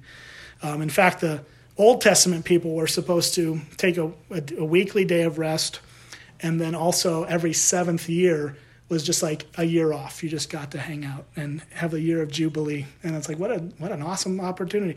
Too bad we don't live in that. And they also never actually did it because they couldn't let go of their God complex. So I don't know that it would actually work even if we were given the chance. But God built that into the rhythms, and then they just never did it, which is kind of crazy. But so not only was it the year of Jubilee, a year of rest where you don't, you grow enough crops to sustain you for a year, so you're not having to kill your farms, and then also all your debt was forgiven in the year of Jubilee. And it's like, would we love that? That would be amazing. But alas, it doesn't work that way. Okay, last thing on this real quickly is the Sabbath command is a shadow, like I said, but Jesus is the substance. He's the fulfillment of it. And so I don't think there's anything wrong with us prioritizing the Sabbath day, or to say, God, I'm going to give Sunday to you and focus on intentional worship. Like the Puritans have a good heart in that. But if we make it very legalistic and overly like, let's build the fence around the fence, we're missing the point. The point is that Christ is actually the fulfillment of our rest, and we find our rest in him ultimately. So the Sabbath is just a physical opportunity to do that. Okay, thoughts on that, if anybody has them, and if not, we'll keep rolling. We got like 25 minutes left until I got to have a hard stop here, so we won't belabor too much of this. But okay, all right, here we go. Let's talk about, we've done our worship. Now let's talk about our words. So now we're going to go back up to the third command, and we're going to then look at the ninth command, because I think both of these, though they don't come in sequential order, they both relate to the issue of our words. And so I think that this is where the third commandment begins to take us, which is verse 7. It says, "You shall not take the name of the Lord your God in vain, for the Lord will not hold him guiltless who takes his name in vain." So today, I think when you hear the word name, most of us think of a label that identifies a person to distinguish him from someone else, right? So I'm Tom Desmond, and so there's lots of Toms, and so you just got to keep kind of having these names to distinguish you from others. But what the Bible tends to mean when it talks about name is not just a label to identify one person from another. It's really a way of describing the character of the person. This is a really interesting thing and that deserves a much more thorough study. But the name of a person in the Old Testament particularly, and you see it some in the New Testament as well, it more has to do with the person's character or reputation. So Proverbs 22:1 says, "A good name is to be chosen rather than great riches, and favor is better than silver or gold." So name there is related to your reputation, to your character. We see, in fact, that God changes the names of some people in the Bible to distinguish either a new role or to give a more accurate description of who they are. One example, he does this a number of times, but Abraham started out as Abram. "No longer shall your name be called Abram, but your name shall be Abraham, for I have made you the father of a multitude of nations." And Abraham means father of a multitude. And so the names, the significance of names is a big deal in the Bible. And so when we're talking about God's name, don't take the name of the Lord in vain. We're talking about really more than just his title. We're talking about his character, his nature, who he is. So the phrase translated "take in vain" represents a combination of Hebrew words. The ordinary word nasa means to lift up or to carry, and the word shai means emptiness, nothing, or vanity. So in an extremely literal sense, the command could be translated, "You shall not lift up the name of the Lord your God to worthlessness or emptiness or vanity." So this command, on the most basic level, it means that we don't use God's name, any of God's names, God, the Lord, Jesus, Christ, any of those names, in a careless or irreverent way. We don't use them in a way that makes them empty or meaningless, because his character is in that name, his who he is foundationally.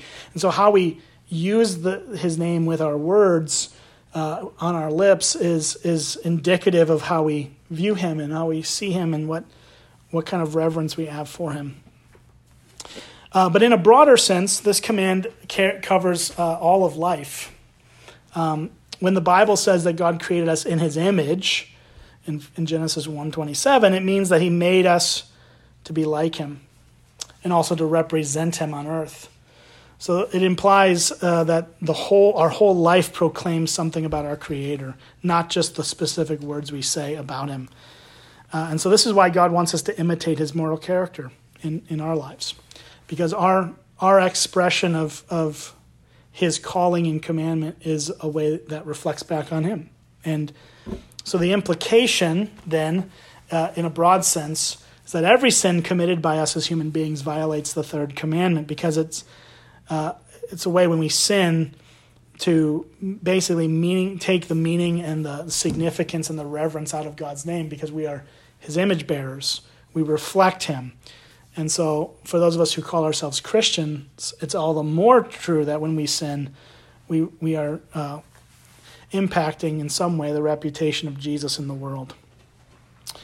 So this commandment against taking God's name in vain naturally suggests that we consider some broader ideas related to speech and how we talk about things and other people and the world God has made, because all these things are related to and reflect back, particularly people, are related back to God's character, and we're all image bearers of him. So that was a very brief overview, but fundamentally the command, don't take the Lord's name in vain, means we don't empty his name of meaning. We don't make it vain.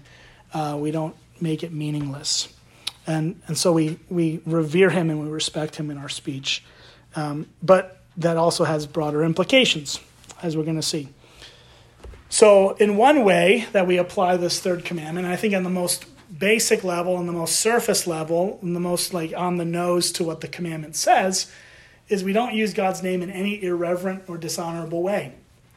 We don't misuse God's name. So any misuse of God's name should not be spoken by Christians in any circumstance. We should honor God with our words and not use his name in a flippant way or a way in which we diminish his authority. So this is very easy to do as people, as Christians. It's become very common in our vernacular to just throw God's name out as a curse word or just as a flippant thing. And we, as Christians, we should guard our hearts against that as best we can. And we should, obviously, when we stumble and fall in these ways, which we will, that we come back to the Lord in repentance and seek his grace. But I think on the most fundamental surface level of this commandment, we don't use God's name in a way that makes it flippant. I think that's probably pretty clear from the commandment. What about some other ways that we speak, though? One is cursing. Now, cursing, I'm defining in a specific way. I mean by that, words in this category would include wishes or expressions of condemnation or God's judgment on a person. So by cursing, I don't mean swear words in the sense of these four-letter words are on the naughty list. I mean using our words in a way that brings condemnation or judgment on a person, or that we're wishing someone be condemned to hell, or some sort of flippant use of words that would crush down another person. And so I think when we're talking about, and we're going to distinguish tonight between cursing and then other forms of offensive language, but cursing is specifically, in my view, directed at another human being who's made in God's image. And that's a really clear command that the scriptures give us not to do. The New Testament authors are super clear about this. Paul writes in Romans 12:14, "Bless those who persecute you, bless and do not curse them." So that blessing and cursing is fundamentally speech, language. And so similarly, James talks about, says, but no human being can tame the tongue. It's a restless evil full of deadly poison. With it we bless our Lord and Father, and with it we curse people who are made in the likeness of God. For this, from the same mouth comes blessing and cursing. My brothers, these things ought not to be so. So there James talks about how our language can be, I think earlier on in the section, he talks about how our tongues can set a whole forest ablaze. Like a forest fire can start from such a small thing, a small spark in the right conditions can just burn up an entire forest. And so our tongue is a small part of our body, but it can inflict massive harm on others. And that's the point that James makes. So we need to not use our tongue on one hand to bless the Lord and then also curse people from the same mouth. These things ought not to be so, he says. So we should never use our language as a way to tear down people who are made in the image of God. Thirdly, what about the use of obscene language? So in the first two categories, we looked at speech related to how we speak about God and how we speak towards others. But what about language that people would say is dirty language? Or, in other words, is it unethical for us to use swear words or these things that are our language vocabulary would say these are bad words and these are good words? Is that appropriate? And now, here's what I'd say. For sure, it's inappropriate if those things are being used towards someone else, to cut them down, to harm them. Yes, then absolutely it falls under the second category we looked at. But if you stub your toe in the woods, can you just express your pain with a word that maybe you wouldn't want to say around your mom or something? Like, is that unethical? Well, that's a good question, and I'm glad I asked it. So here we go. Here's my view. Unlike taking God's name in vain or cursing someone, meaning wanting to harm them through your words, I'm going to say that the use of swear words, however you want to define that, isn't always wrong for everyone in all circumstances. Okay, so again, I think it comes down to the situation, the reason, what's the motive of the heart. There's a lot of questions I think that have to be answered rather than just saying, okay, this list of words are bad, don't say them. Okay, well, that's kind of a fence around a fence, I think. And so is it always wrong to use certain words, typical four-letter words in every situation? I think it depends. I think in a lot of ways, these words can be seen as socially offensive, and so we should be mindful of that. Like when we don't wear deodorant and we're smelling really bad, or when we're picking our nose in public, or if we're drinking alcohol in front of someone who struggles with substance abuse. Like, these are all things that as human beings living in a society, we need to think about how to be unoffensive. And so we try, I think most of us try to put our, best face forward. We try to, wear clean clothes. We try to not do something that's going to cause someone else to stumble. And certain words, particularly the list of words that we can all think of, and I know you're all thinking them, the words that are on that list, those can certainly give offense if said in the wrong context, to the wrong person, in the wrong way. But I'm not going to go so far as to say that it's always wrong to use those certain words as long as they're not directed at a person to say, call them that, or to wish that upon them, or whatever the case is. Like, that's always wrong. That's always a sinful use of words. But if it's just generically using them, I think there is a case to be made to avoid them. Paul does talk about corrupting talk and crude joking. I think crude joking definitely falls into a category we need to avoid, where, locker room talk or sexual slang or things like that can definitely, again, cause people to stumble, for one thing, make them think thoughts that they shouldn't be thinking. Just also offensive on a social level. And so we should definitely be mindful of that. But with everything, I think it comes down to the motivation of your heart. If you're saying words that could be considered offensive in order to shock someone or offend someone, then that indicates that there's a heart problem. If you're using certain words to express frustration at a situation and not at a person, then I think you need to follow your conscience on that and trust the Holy Spirit to convict you if that's a situation where you're leading into sin. But I'll give you one example of when I failed in this, and I've failed in this probably many times, but one that just came to my mind this afternoon was when we first planted the church. This was right as we were getting things started. We had, I was working at Walmart to pay some bills. I was trying to get this church up and running. And we had a young guy, 17, 18-year-old kid, leading worship for us on Sundays, doing the music for us. And I went into a meeting with him and one of the other guys who helped start the church. And I came right out of work. I was very frustrated at a situation, and I said a word I won't say here. and I was just expressing my frustration at something that was happening. But I did it in front of this kid who was not mature enough to handle it. Was kind of shocked by the fact that I said it, and I was wrong to say it. I was wrong. And I apologized for saying it right in the moment. But it really, actually, it all kind of fell apart. He ended up quitting on us and was just really mad that I did this. And I think on one level, I showed a lack of wisdom.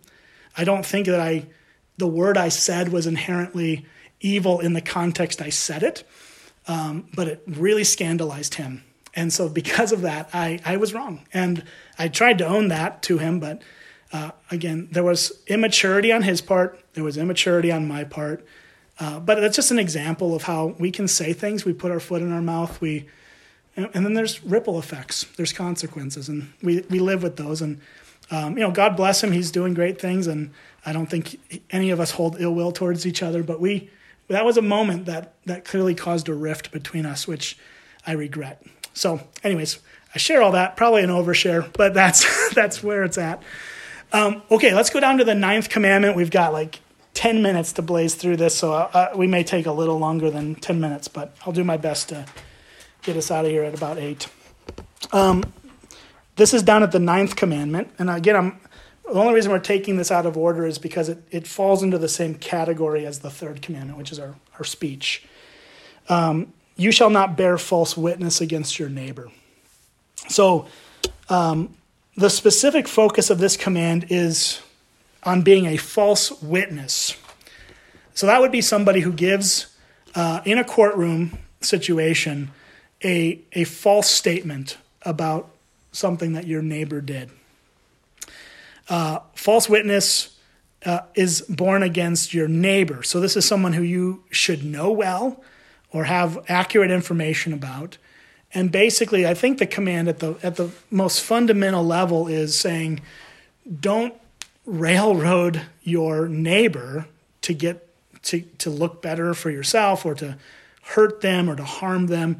Don't go into a legal situation in particular and misrepresent a situation as a witness against your neighbor. So on the most fundamental level, that's what this is really drawing out, is be truthful as it relates to the legal implications of being a witness. But this command, like all the commands, have a more broad definition or a more broad application. Obviously, this command is not intended to prohibit only this specific kind of false speech. It's not a narrow view that says, well, this is the only way in which this is appropriate is in the courtroom. I think it points to the deeper issue of lying and truth-telling in general. It comes down to how do we represent the Lord through the way that we speak. So this gets us into some interesting stuff, because what is the definition of lying? How do we define it? Sometimes when we talk about lying, it's not precise. It's the definitions are sometimes murky. Sometimes they're not really specific. And so taking this from Grudem, the most narrow sense of lying is verbally affirming something that you believe to be false. Or more broadly, any kind of deception, whether it's written or verbal, any words that you use that are meant to deceive others. And I think that's the way we'll understand it tonight, is any deception, any way in which we try to mislead other people. So the foundation for truth-telling is rooted in the character of God. God doesn't lie.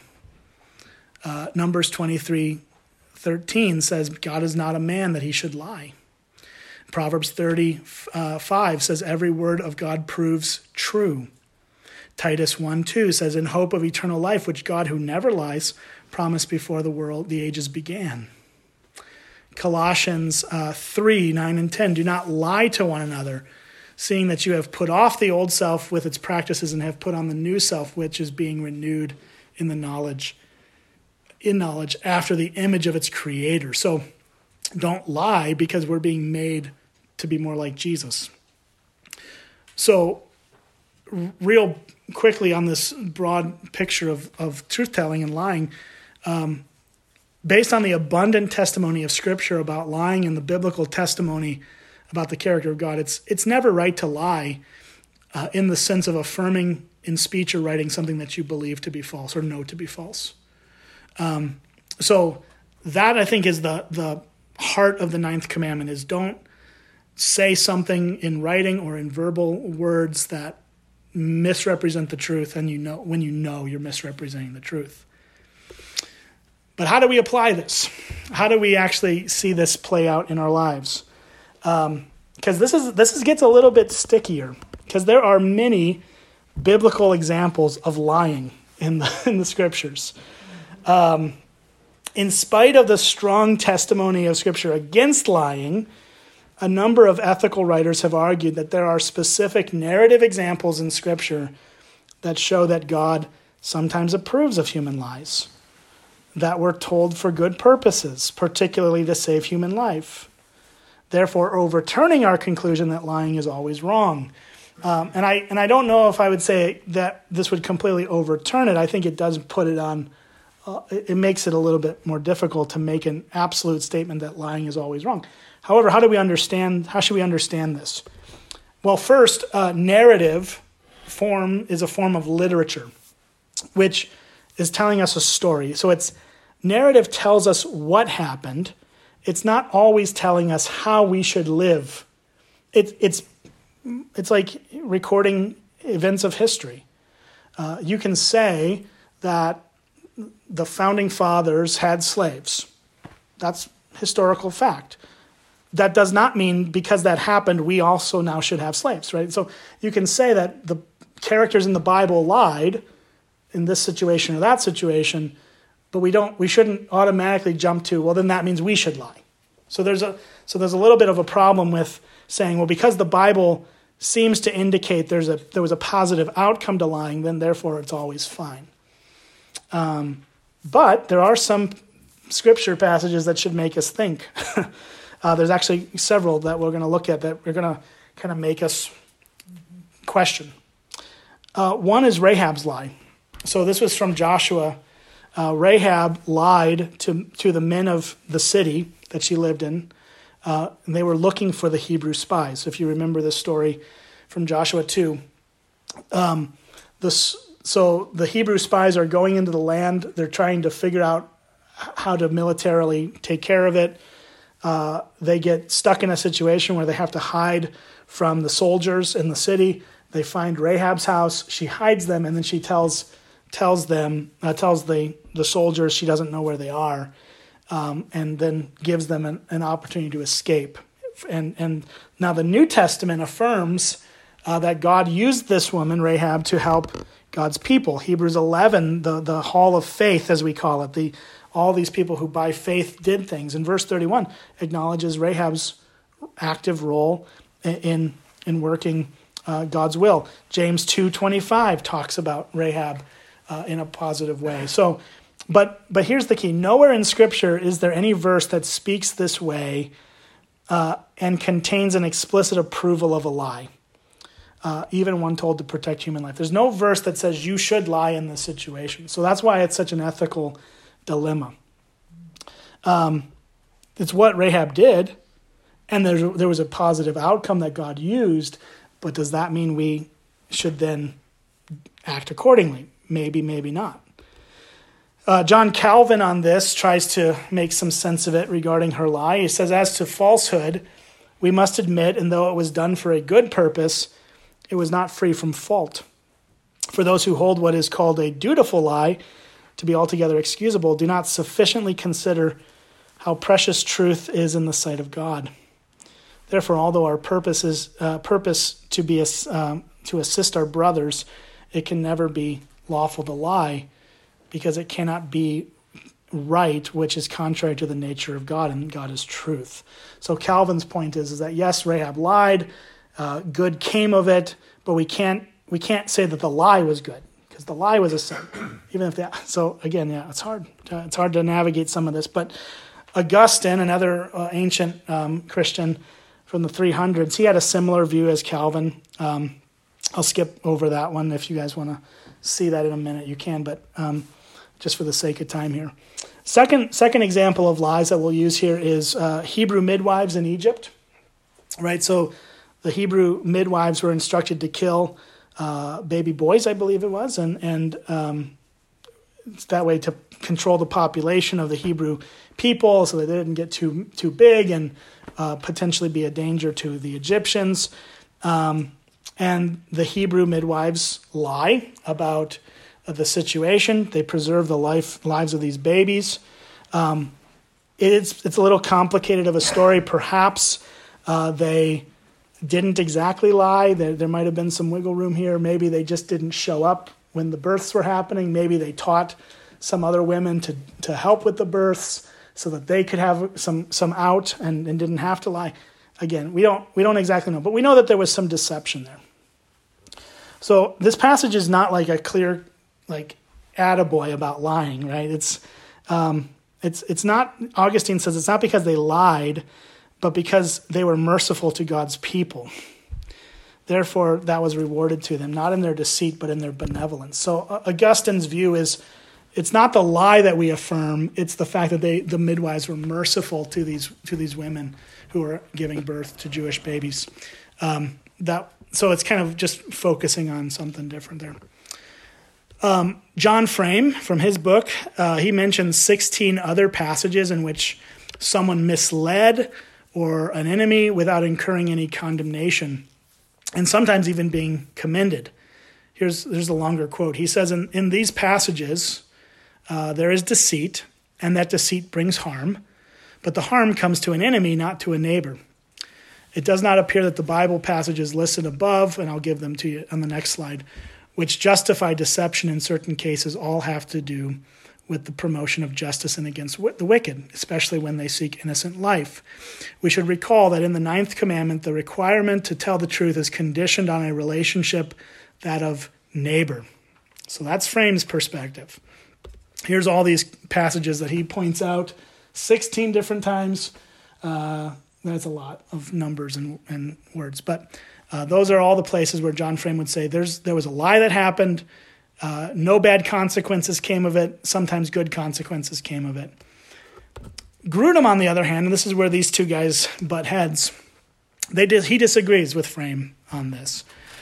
He says that the passages fall into several categories, but none of them contain a clear lie, in the sense of a verbal affirmation of something that the speaker believed to be false. That is and that being approved by God. Some of the passages speak about deceptive actions, some such as military ambush, a surprise attack, or David pretending to be insane. But these deceptive actions do not seem to be approved by God in these passages. They do seem to be approved by God, rather, but they do not fall into the category of a lie. So Grudem would say Frame is wrong because those aren't actually lies. They're deceptions. Like, okay, I don't. Who knows? But sounds like you're splitting hairs to me. But okay. So here's a question: Is lying in order to protect life acceptable? That's one of the key ethical questions when it comes to lying and truth-telling. Are there circumstances in which God permits us to lie to bring about a good result, such as saving a person's life? Now, that's obviously probably the most extreme example we can think of. Some authors argue that lying to protect innocent life can be morally right. Frame says yes. Grudem says no. So these two guys who wrote ethics books come to different conclusions. Grudem's point is, and I didn't write it all out for you, but basically his conclusion is if you have to verbally tell a deception, it's wrong and you shouldn't do it, even if it is to the most extreme case of saving a human life. You have to trust God with doing what's right in that situation and trust him with the results.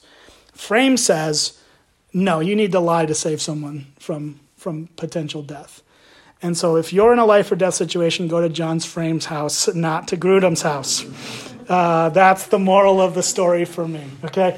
Go to John Frame's house if you're in trouble, because he'll keep you safe. Now, if you're ever in the situation where you have to protect, and hopefully never will be, right? But if somebody comes to your house and they're being hunted down by the military or some government or what, we always think of the Jewish people during the Holocaust, right? These happened and it's real, and people actually did shelter the Jews who were being hunted down, and that's commendable. That's a good thing in my view. And I think that you and I have to just make our best judgment on these things. Like I don't know that there is an absolute right or wrong in this, but I would lean towards, if you have to lie to save someone's life. And I don't know that that's all that difficult. But Wayne Grudem would disagree, and that's fine. But I'm not going to his house if I need to hide. So one more quick thing here. Let's just talk about the positive side of words that are implied in this, and then we'll be done. I think the implication of the positive, rather than just focusing on don't bear false witness against your neighbor, is to speak the truth in love. And that's the New Testament call on our lives from Ephesians 4, to speak the truth in love, which means we should be speaking with kindness and humility and thoughtfulness and truthfulness. That we should tell people the truth as we love them. So, again, just to remind you of James 3, 9 through 12, it says, with our words we bless our Lord and Father, and with it we curse people who are made in the likeness of God. From the same mouth comes blessing and cursing. My brothers, these things ought not to be. Does a spring pour forth from the same opening both fresh and salt water? Can a fig tree, my brothers, bear olives, or a grapevine produce figs? Neither can a salt pond yield fresh water. The point is that we shouldn't be double speaking. We shouldn't be on one side of our mouth saying God is wonderful, and on the other side of our mouth tearing down those he made. So as we think about our speech, as we think about honoring him with it, that's really what it comes down to, is speak the truth in love. Use your best judgment on the things you need to do as in regards to the swear words or the lies, and when that's appropriate and when it's not. Like in 99% of the cases, lying is always wrong, but there may be possibly that one glimmer of place where it needs to happen. And so again, we have to walk by the Spirit in those things and trust him.